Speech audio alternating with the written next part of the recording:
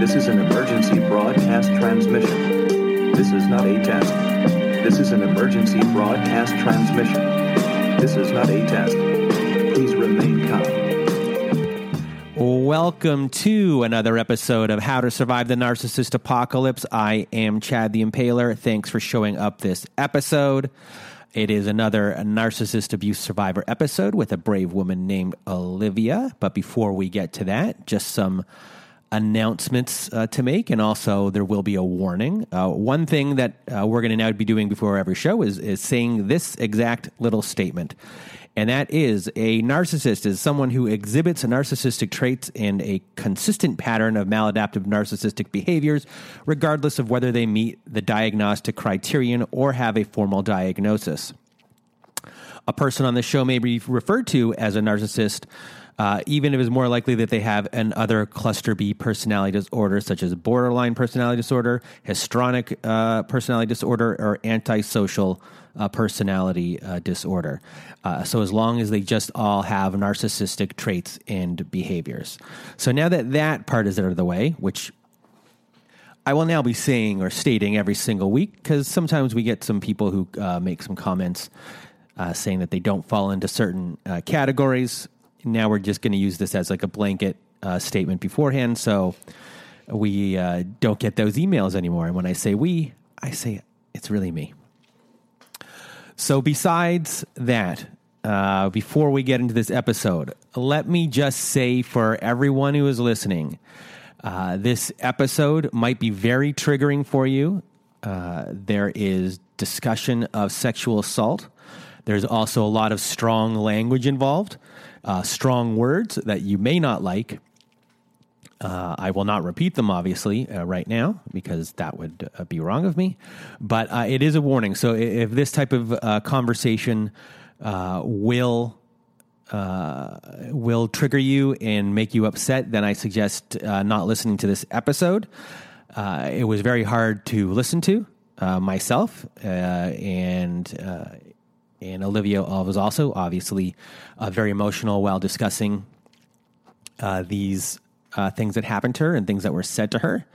It was very traumatic. So if it's not the whole entire podcast, I mean, it's a very brief moment, but again, it's a trigger warning for anyone that if this is going to bother you, please do not listen to this episode, and we'll meet us at the next one.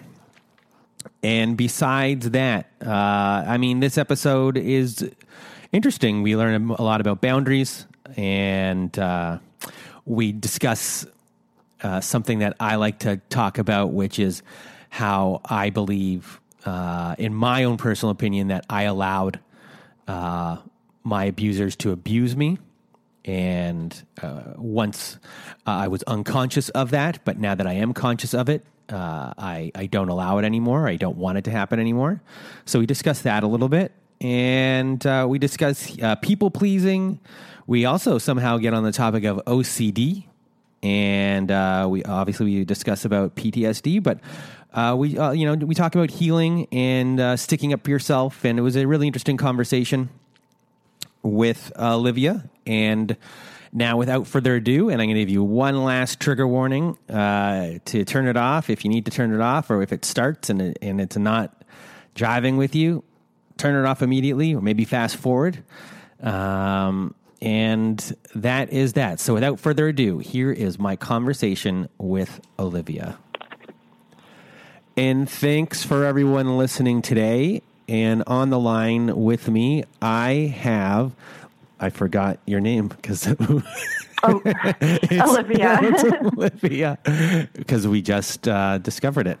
Anyway, Olivia, how are you? I am doing pretty good. I'm a little nervous, but I'm good, and I'm ready to tell my story. All right, so I'm going to, as always, get out of your way, and I might interject here a little bit, but the floor is yours. Okay. So I met my ex about 3 years ago. We dated for about 2, steady, and then we did an entire year of breaking up, abuse, getting back together, abuse. It was a yard sale, to say the least. It's interesting to look back now and to see how he manipulated and imitated somebody that he thought I wanted. I find they have this way of getting into your mind and picking up on, like, they're just really intelligent, unfortunately, and they use it in a very horrible way. So I do see that now, and I can finally kind of see him for, just kind of the person he is, and I don't even know who that is. Our good parts of our relationship never really lasted too long. Anytime problems arose, just like bickering or fights that were happening in our relationship, he started to exhibit some like very ugly tendencies in terms of handling the conflict within our relationship. And at the beginning, I was really busy I had a pretty wild social life at the time. I was partying a lot. I had a lot of friends, and I didn't really ever take much of it to heart because I was just so busy, and I had a lot of other personal issues going on that I just didn't really seem to give a shit about him or his shit. Like, he'd start flipping out, and it'd be like, okay, yeah, see ya. Cause I had a million other things to go and do with people who cared about me.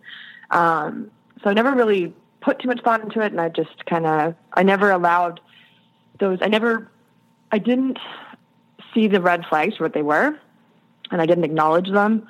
But I also didn't let any of it affect me, which I think that's definitely, where I went wrong. It wasn't until I had somewhat of a mental breakdown about some issues with a family member that I had that I'd been suppressing, and I just kind of had a little bit of a breakdown, and that was kind of the tipping point in our relationship. So basically, when I needed him the most, he wasn't there, and said he completely abandoned me when I, even though I was there for him through some of his most difficult times, that wasn't really offered the same in return. We were living together. We'd have these fights, and I tried to communicate through these fights, and he would push me away, not physically, but just mentally. And he'd get really hostile, and it was like it'd be violent in the way of like the words and like that look on their face. They don't even look like the same person. And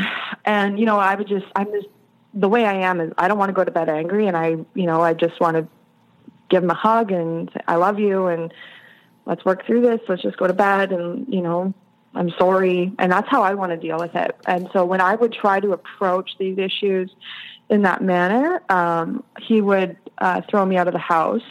Winter, summer, didn't matter. The time, it was usually really late in the evening. It'd be like 2:00 in the morning, and I'd get thrown out of the house in almost, sometimes I didn't have shoes on. And I was left to sleep in my car. And when I'd return in the morning, when I was allowed back in, he wouldn't so much as even look away from the television to like say hello, or are you okay? How cold are you? Things like that. Sorry. Whew. Those situations always put me in a pretty hysterical state. It got me like, I'd start to act pretty crazy because I was just so desperate for some sort of like affection. How are you? How is that happening to me? Like, how am I sleeping in a car in the middle of winter, freezing cold, and coming inside and not even being asked if I'm okay? So that was horrifying for me.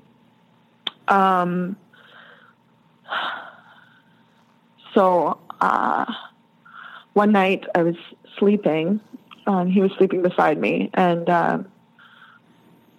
I woke up, and he was having sex with me. And I freaked out, and I pushed him off of me, and I called him a rapist, which I felt like it was kind of warranted because I was asleep, and I didn't give him consent. So he really felt like that was warranted and that he was in the wrong. And somehow from that day to the end of our relationship, which was like a year and a half later, I was still apologizing. I was apologizing. And I don't know, like, to think back on it now, it's shocking, but they have that way of flipping it around on you. So yeah, there was that. He also, I'll just give some examples of things that happened. He crashed my truck, and I was really concerned about him and his behavior and what he was obviously going through. So I tried to kind of have a little bit of a conversation with him about like safety, and like, staying alive and, not getting into dangerous situations with a motor vehicle. And that turned into a fight. I got thrown out of the house. But at this point I had moved out. And so I actually had somewhere to go. I had a safe place, which was made a huge difference in my life. And then he called me. So what I did was, he got really upset with me trying to have this conversation about, vehicle safety. And he threw me out of the house. I left. And I just, at this point, I'm like, I'm just going to give him some space, because that's what he always wanted in the past, was like a few days to process the fight or whatever it was. So I figured, hey, I'm going to try and do things differently. And, instead of trying to like maybe smother him and be like, hey, let's talk about this, I'm going to give him the space he's always wanted. So I do that. And then he invites me to go to the river a few days later. And I think, okay, cool. Like, he's cooled off. We're going to have a good conversation. And we get to the river, and he lifts up takes off his T-shirt, and I see his arms, and he's got all of these like holes all over his arms. And I'm like, oh my gosh, what happened to your arms? And he glanced down at his arms, and he said, oh, that's from this new girl I'm fucking. Like, I'm dating him. And it's like no remorse, no, like, it like doesn't even faze him. That like, and that crushed me, obviously. Mm-hmm. Moving on. He was also always trying to like make some sort of, when I did move out of the house, and it was, I was kind of branching out on my own and trying to sort of get away little by little. He was always trying to make some sort of arrangement with me where he could have sex with me, but not make any actual commitment, continue spending his time with other women, like being on dating apps, etc. And I would decline and say it wasn't work, that, that it's not going to work for me. And, it's not something I'm interested in. And I think I deserve a lot more than that. And he'd block me, delete me, explode, call me names. I've honestly lost count of how many times he's tricked me, like in terms of, when I get away and I'm not speaking to him, he has me blocked. So I couldn't talk to him if I wanted to, but I also don't want to. So I'd always take that time to like move forward and get ahead with my life and, trying to be healthier. And it's as if they can smell it and they're like, oh, she's doing good. I'm going to call her up. I'm going to unblock her now, and I'm going to, fix that and make sure that she's down where I want her. And I always fell for it every single time. The love bombing and the apologizing and believing him. And then, that only lasts a few days of, this normal relationship but they're so good at acting and pretending. And then, 1 minute you look over and you just know, like I could tell the minute that was over, even just by the look on his face, like his eyes would change and his like facial structure would change almost. Like it was just like a completely different person. I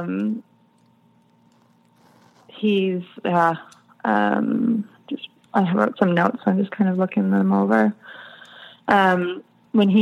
Unfortunately, I've had a lot of friends show me his like dating profiles that he has.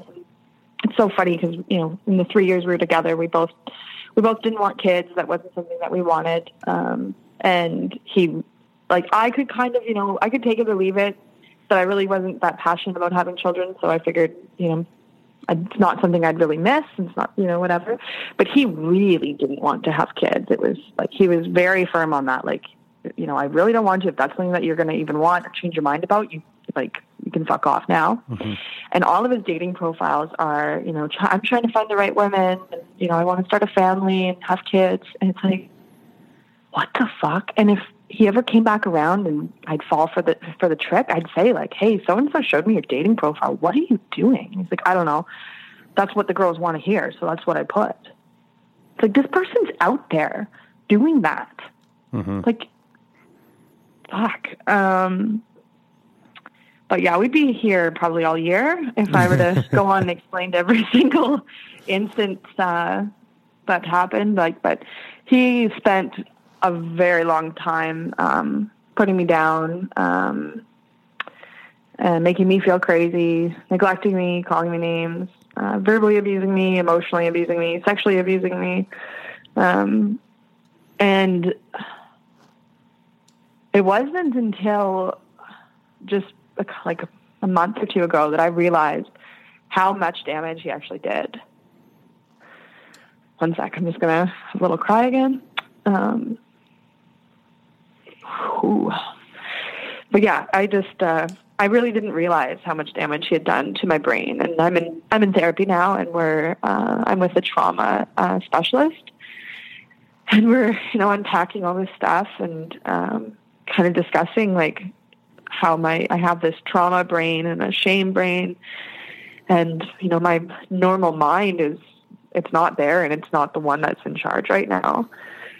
So I'm just trying to be good to myself and be patient, but it's a very, very scary thing to not be like in control of my mind. Mm-hmm.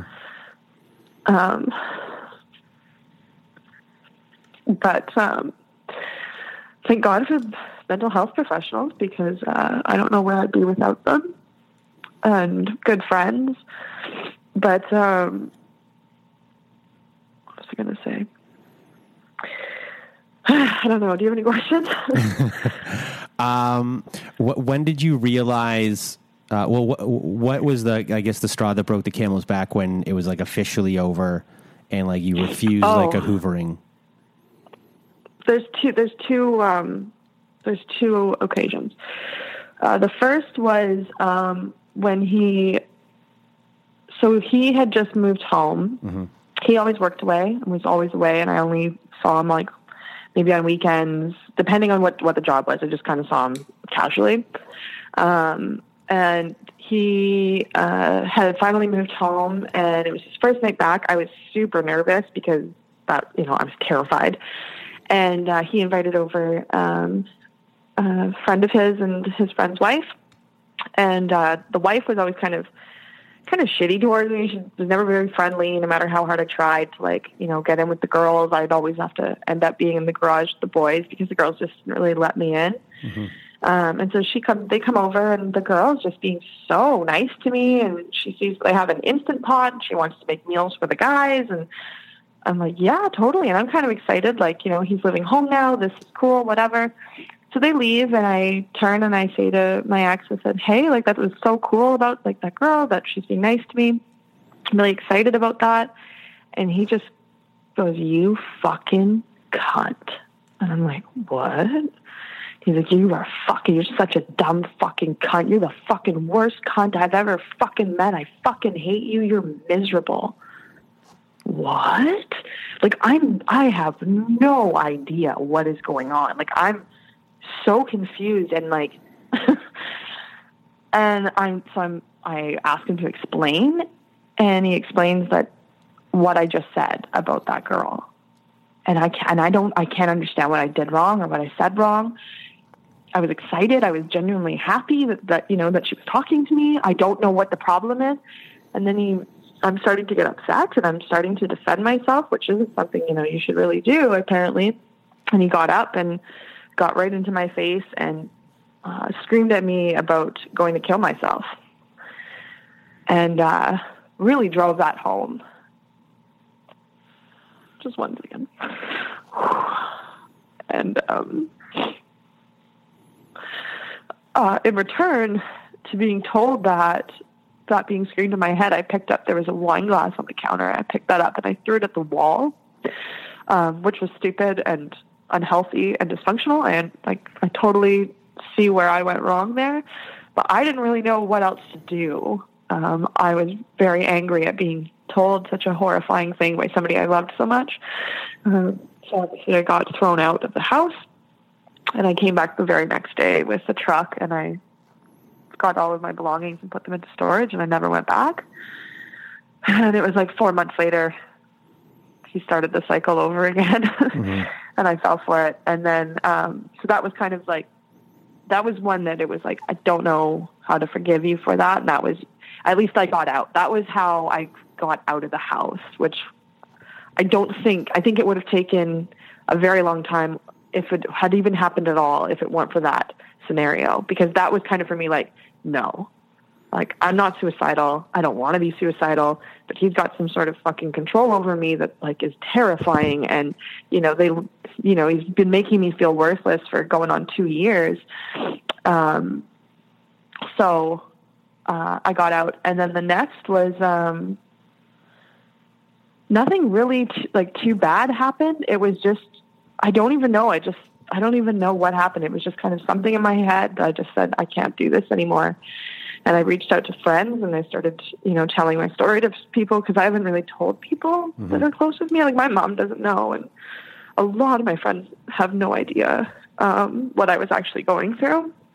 They knew it was toxic, but they really had no idea, like the extent of how scared I was to, sleep in a bed with him or even come home after work.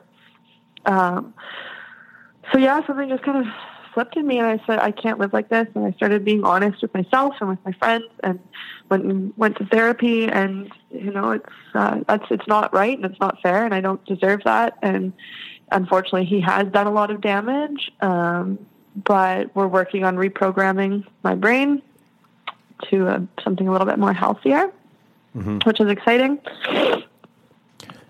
I think that no contact is probably the only way to go, but I know not everybody's situations you can do that. For mine, I feel blessed enough that I can have that option.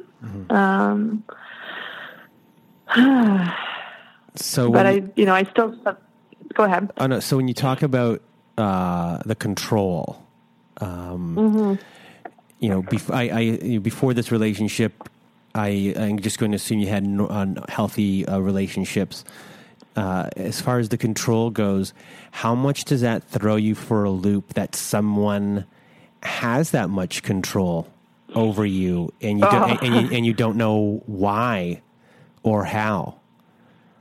Yeah, that was something I just was dealing with in my last therapy session. And I think what I've been doing a really good job at is not being hard on myself, and I'm not making myself feel bad about allowing something to go this far, and that I didn't stick up for myself, or I didn't get out when it got bad. But it is absolutely shocking. And that's what I think a lot of men and women need to really understand about, just coming in contact with anybody, like anybody out there. You have to be so careful, and setting up boundaries for yourself, which I never did. Like, I allowed him every step of the way. I allowed him to treat me in a horrible way, and love him and forgive him and go through it. What? No. And that is, I've always, I'm so empathetic, and that's the kind of person I am. And I feel like, I know his childhood, I know his issues, and I feel terrible for him. But you know what? Like, there's people out there that didn't have a very good childhood. I had a couple of issues in my childhood, and I make a choice every single day to not treat somebody like a piece of shit. And there's people out there that, I still kind of believe, like, you kind of have the choice. I don't care what happened to you. You can make better choices. Do you believe that those things happened to him? I do believe that. I do believe it. I had the very unfortunate experience to meet his mother. Okay. And I got to witness some really bad stuff. But he became her. Oh, yeah, absolutely. Yeah. Does he see that or no? No. There was every once in a while, he'd have this baby little breakthrough. One time we were camping on a remote abandoned island, we're in the middle of nowhere in the Pacific Ocean. And which is kind of sounds terrifying now, but it wasn't at the time. And we started this, he just got super vulnerable all of a sudden. He started really opening up to me. And, I just said, you've treated me in very poor ways, and it's been really hard to hold on, and it's been really hard to stay with you. And he said, I know, but it's because I resent women. And, that was like, whoa, shit. But, those things, like, at the end of the day, like, that little tiny thing that he said, like, it doesn't matter, like, until he goes and gets help and starts to talk to a professional. His mother was bipolar. He very well may be himself. I have no idea. But, until he starts to go get help, like, there's no point in hanging on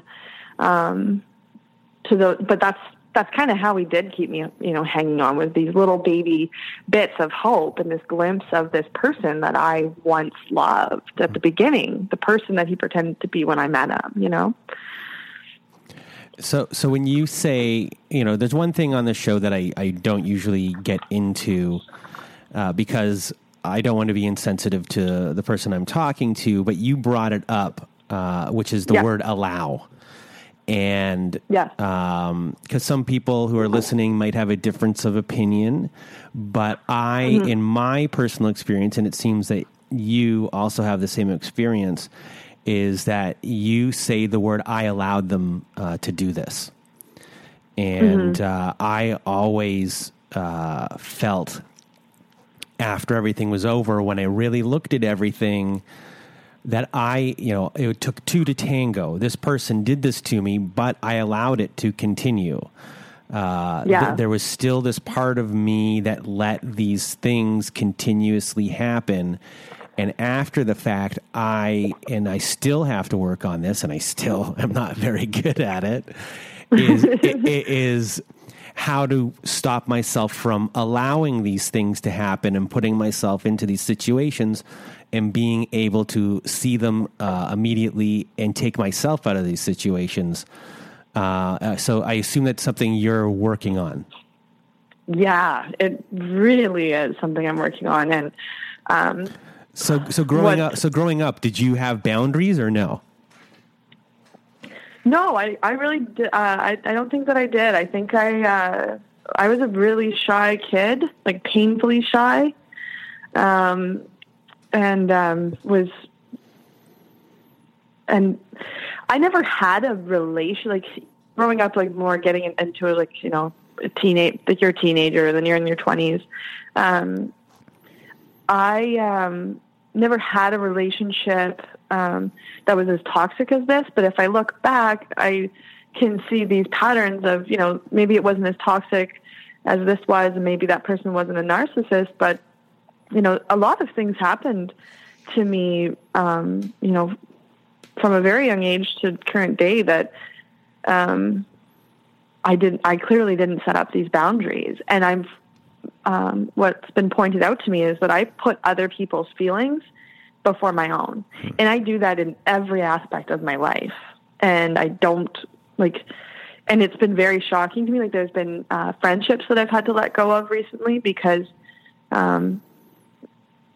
they weren't healthy, and I didn't set up boundaries there. And I've allowed people to do things that would affect me, in whichever way, and not say anything and not stick up for myself. And I feel very uncomfortable to say something, which is crazy. Like all I have to do to live a good, happy life that, might have minimal conflict or trauma is to just stick up for myself and not allow people to treat me in a way that I don't like. And it needs to be, and that's one thing that now I'm like, you know what, from here on out, because now I'm a little angry, and, maybe that's not the best headspace to be in, but I'm angry. And I'm kind of trying to ride off that because it feels kind of good and I feel a little bit powerful from it, but I'm angry, and I will never allow another person to ever treat me in a way that is disrespectful or demeaning. I will forever say something, and it doesn't have to be, I think I have a hard time, maybe saying something because I feel like it's a conflict or that it's going to be awkward, or I might come off as rude, but like, who cares? Like, if I'm going to be rude by sticking up for myself by saying, hey, you're actually not going to speak to me like that, and I'm going to walk away right now, lose my number, bye. Why is that so hard for me to do? Why would I spend, why spend any amount of rest of my life allowing anybody to treat me in a way that I don't deserve, that nobody deserves? Mm-hmm. But that is definitely something I'm working on. And another thing is, anybody else that I've, just started to see casually a little bit of dating here and there, has been so sweet and so nice. And it's like, and I've heard this on your show before, and I so relate with, like, that is so fucking boring. Like, I want to live in chaos. Like, I don't know any other place to go, which that's another thing. I have to figure that out, because every nice boy that comes along that's, decent and communicates and is calm and empathetic and can have a conversation with me, I'm just like, nah, it's not what I want. Another thing I want to mention, that a friend did for me when this kind of all started to happen, where I was like, hey, I'm getting out, and I'm getting out for good. It was very emotional, and I was up and down, crying and sobbing and not getting out of bed, and, all of those awesome things that we do. And my friend came over, and she just sat with me and let me talk for like hours. And she made a list while I was talking, and it was called a clarity and a contrast list. And she made this list, and then she gave it to me, and I had to go away to work, so I didn't really get to look at it. And so I get away to work, and I, about to get into bed, and I see the list in my purse, and I pull it out, and I look it over. And I'm shocked, because I never said this. Like, I never actually said this to her, but just from certain little she was reading between the lines, and she was able to write, and it's all just written down in like point form, certain things that I was saying. So I read it, and I realize that he is so tiny. Like, this person that I've allowed, I've let control me and have so much power over my happiness, is probably 1 inch tall. And the reason why I saw that was because in this list, the only thing that I clearly liked about him was that he took me fishing. Like, that's what I saw in this list. I was like, wait a minute. I don't like anything about him. There's no quality that he has as a partner that I am interested in. The only thing I clearly liked was that he took me fishing and took me on adventures. And I can walk out of my front door right now and go find that in 10 minutes. Not going to do that because I'm not ready to date, but you know what I mean? Mm-hmm. Like, it was, that was a huge breakthrough, just because it was like, it just made him so small to me, which I needed. How are you doing? Good. Is it nice to get this off your chest? It is really nice. It is really good. So just kind of going back to your, boundaries and everything to do with, you don't like conflict, or I'm going to assume you were the person that dropped things for any friend. Someone called you, yes. you were that person. So along the way in your life, you became a people pleaser. Mm-hmm. So is that something, I guess that's something you're dealing with your therapist, and if you're able to get yourself to the point of dealing with why you did these things originally, or where it all started, then eventually at one point you'll be able to take everything you've learned and go back into the wild and date. I guess that's one aspect. That's the goal. And then the other part, which is the trauma stuff, how are you dealing with that? If you want to talk about that, and things that you and your therapist are going through to get you through that. Like, do you have PTSD or flashbacks of any of these things? Yeah, I have PTSD. If there's a man around me that, like, when I was away at work, I work with all women pretty much, but somebody came in for the shift, and it was this guy and his girlfriend. And I guess the lights got left on in his vehicle, and it was the day they were supposed to leave, and his car wouldn't start. And I was standing in the kitchen doing dishes, and I was having a great time listening to music. And he walks in, and he didn't yell at his girlfriend, but the minute he walked in and started the way he was talking to her, like, I almost fainted.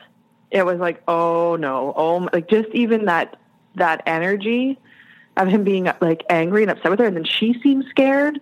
Like it just sends me into like, I can't even form a sentence. I couldn't even do the dishes. Like it was just like, oh, I just froze. And I just stood there like terrified. And, you know, it had nothing to do with me, but it was just there too close to me. If a man raises his voice, I can't walk down, like to the point where like I can't walk down the street. If it's getting dark out, I can't walk down the street. If it's broad daylight out, I can't walk down the street unless I'm with somebody or my dog.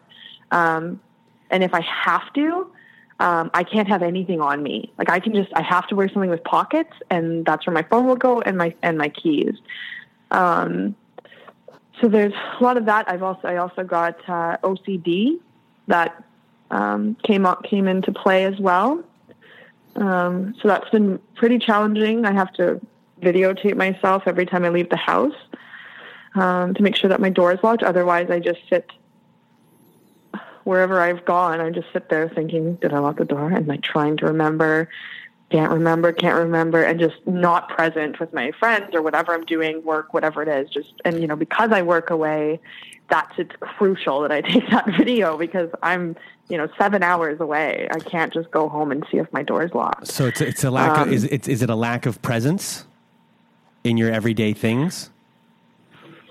How do you mean? Is it like a lack of presence that you're automatically doing, like shutting a door and then you leave because you're not present in the moment that you're doing it, so you forget? Or is it? Yeah, that could make sense. That really could. My therapist hasn't gotten into the OCD stuff yet. Wish she would. Maybe I'll ask him to do that. We've just been focusing on the trauma and trying to give me coping mechanisms, things I can do to bring anxiety down and stuff like that. I used to get up in the middle of the night a lot and go and lock my door even though it was already locked. And I would do it often. And like in a night, sometimes I would get up 3 times and I would do it until eventually the 4th time I would sit there. I would unlock the door and I would lock the door, and I'd have to say out loud, locked. Because the other 3 times I forgot to, and then I could go back to sleep. And then sometimes I would leave my home, and I would walk down the street, and then I would get somewhere. I'd be maybe 5 minutes away, and I couldn't get past the fact that my door might not be locked, and I'd have to go back, and I'd lock my door, and then I'd go out, and then I'd be down the block, and I said, "Did I lock my door?" And I'd have to go back again, and then I'd lock my door, and then this time I'd remember to say locked, and I'd lock it.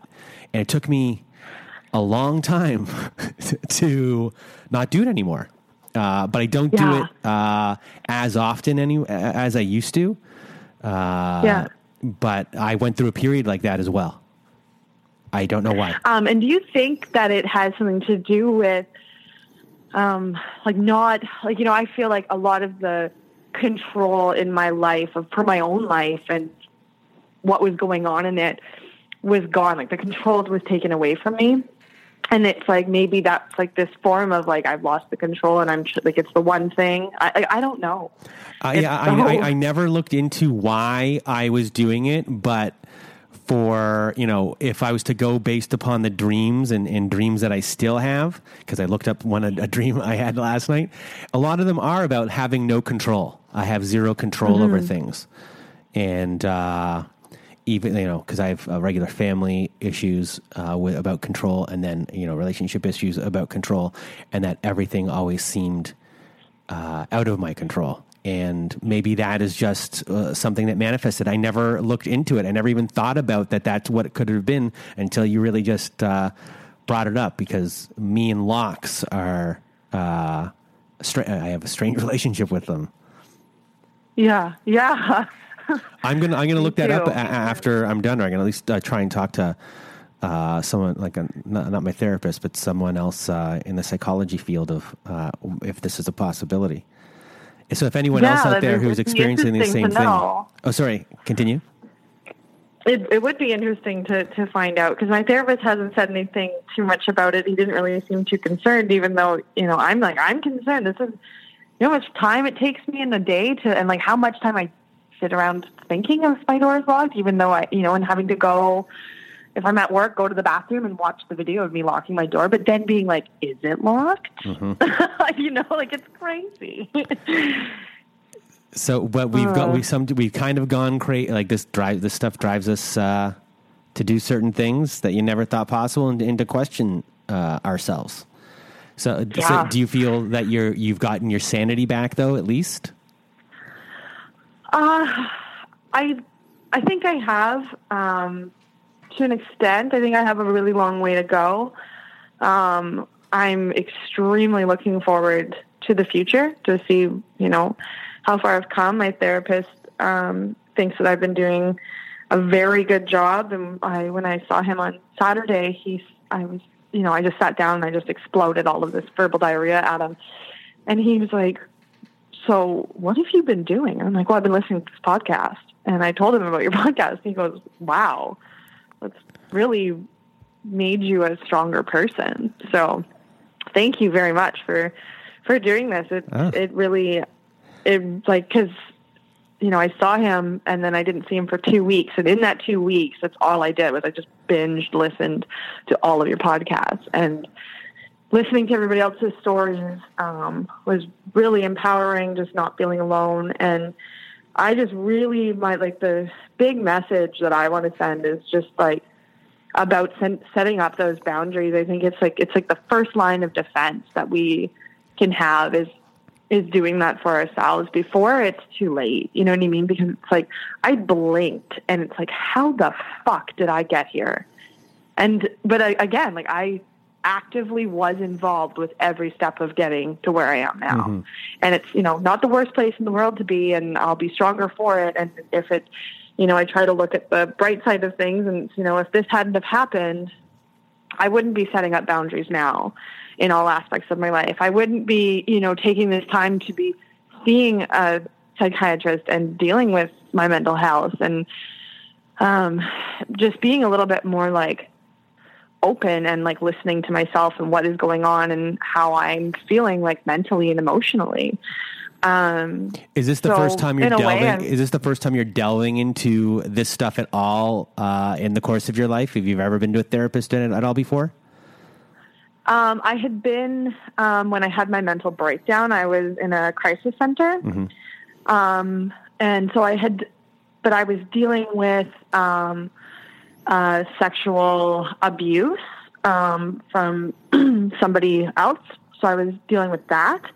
That was pretty much all of the therapy I'd ever had. That was the only other instance. So this is going to be long-term. It's going to, he said I'll probably need this minimum of 2 years, which is it kind of sounds shocking, but, it is what it is. And it is going to take, just what he keeps reminding me is it's going to take a long time to reprogram your brain, because there's been a lot of trauma and a lot of things have happened, and you're, he spent a long time making me feel worthless and that I was no one. And it wasn't until last summer I met this guy and I started seeing him a bit, and he's one of these really, really nice guys. And, I really liked him, but it just wasn't for me.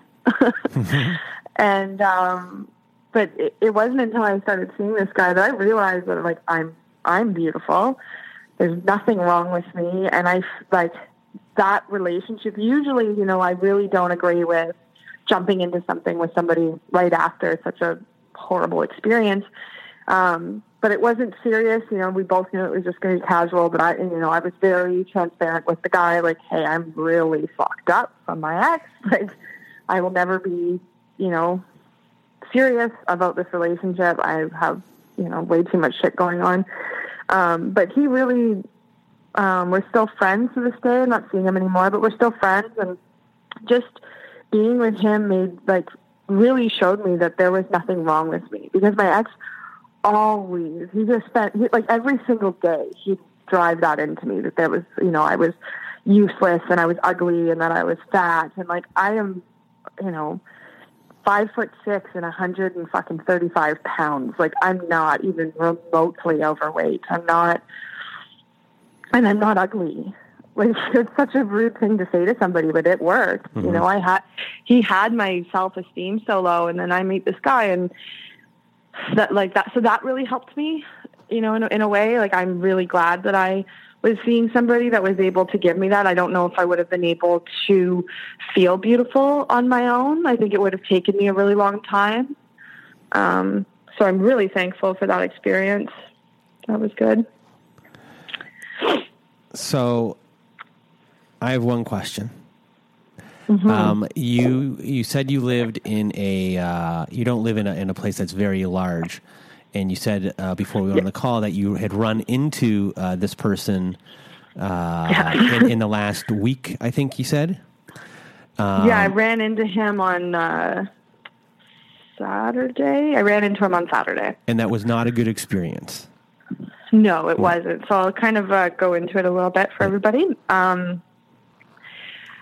So a bunch of my friends, we were going to the river and walking down a wider trail down to this beautiful swimming spot. And I had my dog with me, and my dog's running up ahead a little bit, and I just hear this man's voice call out my dog's name. And, you know, my stomach drops into my asshole and falls out onto the ground, and I'm freaking out. And then I just go numb, like nothing, like I was just frozen and numb, and everybody's looking at me like, are you okay? Are you okay? And I'm like, yeah, no, I'm fine. And I was just being so strong. And I had just had therapy that morning. And my therapist had specifically said to me, you are doing really good and you've come really far, but you're going to have setbacks and they're going to be really bad. And I'm like, no. I feel great. I'm strong. This is amazing. No. Nothing could happen that would bring me back down. And then 6 hours later, I'm staring at him, and there he is with this girl. And I knew immediately who the girl was. Somebody, he had an inappropriate relationship with while we were together. And so now, and she's wasted, like just wasted. She can barely stand up, and she can barely talk. And she's like, can I have a cigarette? And I had just come out of therapy about like sticking up for myself and being able to say no. And do you think I want to give this girl a cigarette? Like, I know it's not her fault or anything, but she did know about me when I was with him. So like, I do kind of have an issue with her too. And no, I don't want to give her a cigarette. And so I said, no, I don't have a cigarette for you. And I looked away and I looked at my friends, and, you know, we're going to start continuing walking, and he just keeps trying to like grab my dog, and my dog absolutely adores him. And it was the weirdest thing. My dog just wouldn't acknowledge him, and wouldn't, like, my dog, like, it was just so, like, everything was pretty perfect, really. So my dog won't really acknowledge him, and it's clearly kind of getting him upset. And I just, and I'm giving like a wide berth to get around him. And that's when he like comes up from behind me, like kind of spins me around and embraces me in this giant hug in front of this girl that he's dating or whatever they're doing. Like how rude is that? Like that part too, like, you have this girl with you and she knows who I am, and I'm sure that did not make her feel good. It probably made her feel worthless. Well, I'm sure she is under the same spell that you were under. Oh, absolutely. Did he say terrible things about people that he dated before you? Yes. Yes. So I'm sure she's only heard terrible things that you've done that didn't actually exist. Yeah. I'm sure. Yeah. And so he just grabs me in this huge embrace, and I'm standing there, and I'm just going to say this stuff because I'm just going to be honest. This is super superficial and probably so petty, but it was all I really had to go on. But I've lost, I was never overweight or anything, but I've lost quite a bit of weight just from doing a physical labor job. I'm very toned now and tan from working outside. So I look good and I feel good, like inside and out. And it felt so good. Like I allowed him to touch me, like to give me that hug for a brief moment, just so he could feel how good I felt. And then I was like, and I didn't like hug him back. I had my arms on my sides. And then I was like, get your hands off of me. And I took a few steps back. And then we were walking away, and he clearly just still wanted to talk to me. And, he was still kind of standing there staring at me. And I just turned back around. I gave him one last look, and I said, it was nice to meet you both. And he was like, what do you mean? We've already met. And I just kind of shrugged my shoulders, and I kept going. And my friends were like, are you okay? And I'm like, yeah, I'm fine. And I wasn't. And I just kind of held it in, and I was being strong. And then later on in the evening, I started crying about something that wasn't even a big deal. But I think I was just like projecting, you know what I mean? I'm like, okay, I want to be strong, and I want to be okay. And I don't want to like shed another tear for this man. And so I just picked something new that wasn't really that bad and just started bawling my face off. And it wasn't until the next day that I realized, that I clearly was upset about, running into him and having to see him. And that I just kind of pushed it onto something else to allow myself to shed those tears. So that was pretty hard, a little bit of a setback, but it is what it is, and I live in a smaller place, and are there that can happen. Are there ways to avoid that? Like I avoid mostly one part of. I don't as much anymore, but I used to avoid one part of town. Is there a way for you to kind of find ways to not run into said person? Well, it's interesting. So this is kind of the interesting part, because I had called my mom and talked to my mom about, running into him. And she says to me, she goes, well, it's really weird that he was even there, because he doesn't even like going to the river. Like, he doesn't even like swimming. Like, he doesn't like swimming. So why is, like, when we were together, that's all I want to do is go swimming. Like, so when we were together, I'd always try to get him to go to the river, and most of the time, like, he'd come, but it wasn't something that he'd want to do. So my mom kind of pointed out, like, hey, do you think it's possible that, he was there at the river at a spot that he knows that you exclusively go to because he had this girl? And I should mention that this girl isn't from here. Like, she is from a different province. Mm-hmm. So, my mom kind of put that idea out there, like, is it possible? It's like, yeah, it fucking is possible. Of course it's possible. That's probably, like, I honestly think that's what it was. I think it was more planned out. It was a beautiful day. It was, a Saturday. Like, that's totally where I'd go. Mm-hmm. So I kind of think that going forward, I just never dreamed in a million years of running into him. He would never frequent the places I go.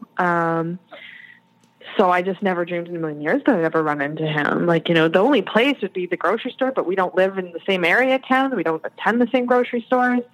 But so there, it is a small town, but I guess I just have to be more careful going forward. But I also really want to be able to get to the point of, if I do see him somewhere, that I'm fine, mm-hmm. and I'm okay. And I think I will get there, and I think I'll get there quickly, because at the end of the day, like I love myself, and I haven't done anything wrong. Like any crimes against humanity, I feel, you know what I mean? Like, I haven't, spent 3 years making him feel like a piece of shit. I tried to love him and do the best I could. And, I have to be kind to myself. And, if I do run into him, I just want to get to the point where it's just like, okay, yeah, like that happened, and it, it might bring up a bit of emotion, but I hope that I can get to a point where I can let it go, and it won't affect me in a overly emotional way. But, it is what it is. I kind of just, I am pretty emotional to begin with, so I let myself cry when I want to cry. But Yeah. And I do think about moving sometimes, but that's not something you're going to be thinking seriously about. I'm not going to uproot my entire life just because I don't want to see one person. Mm-hmm.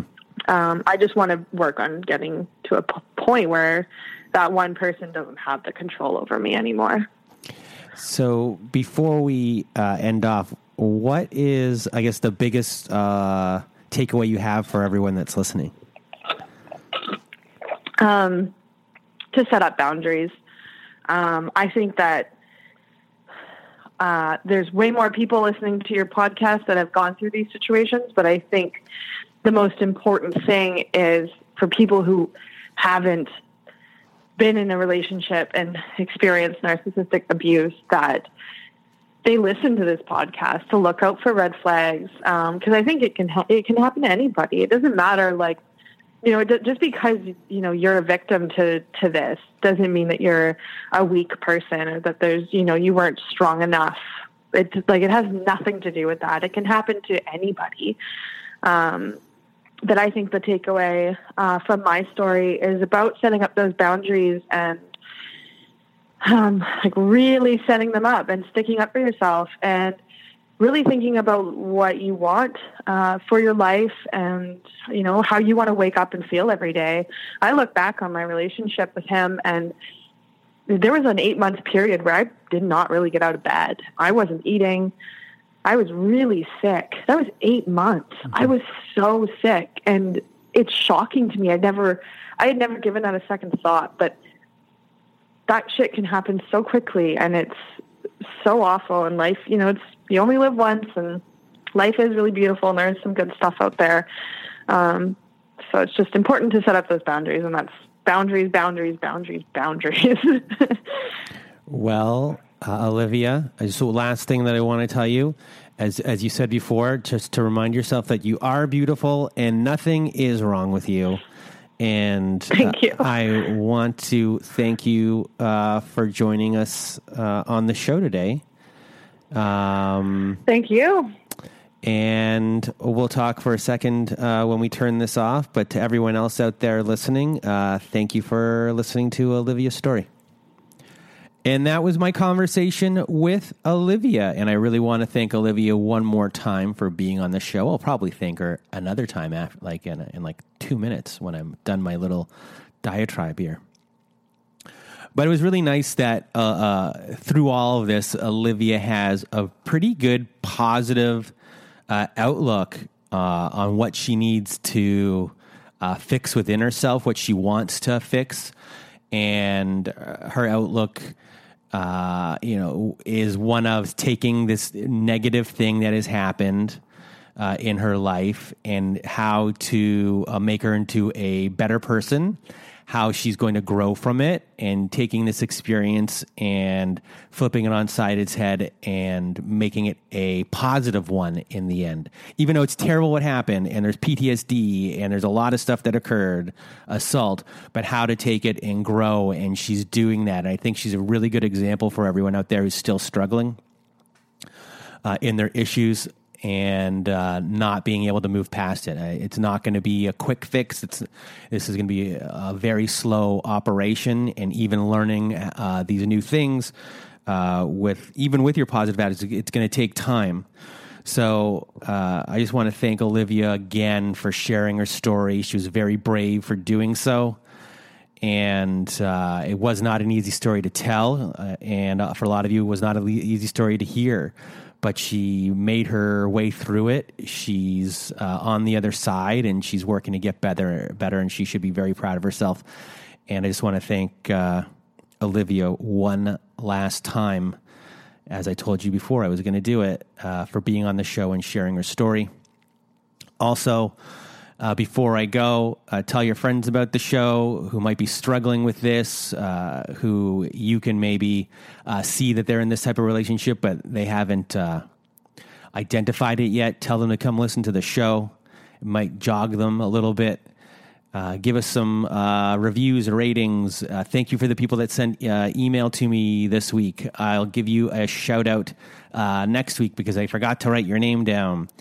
Also, our next episode might be another Survivor episode, but we've been getting email questions. So we might answer those email questions in a whole entire episode. Kind of might be funny at the same time because some of the questions are interesting. A lot of gaslighting questions. And so we might answer them seriously, but seriously with a little bit of flair. But anyway, now I'm just talking way too much and you guys have stuff to do. So everyone, thank you for listening to the How to Survive the Narcissist Apocalypse podcast. I am Chad the Impaler. Thanks for listening. This is an emergency broadcast transmission. This is not a test. This is an emergency broadcast transmission. This is not a test. Please remain calm.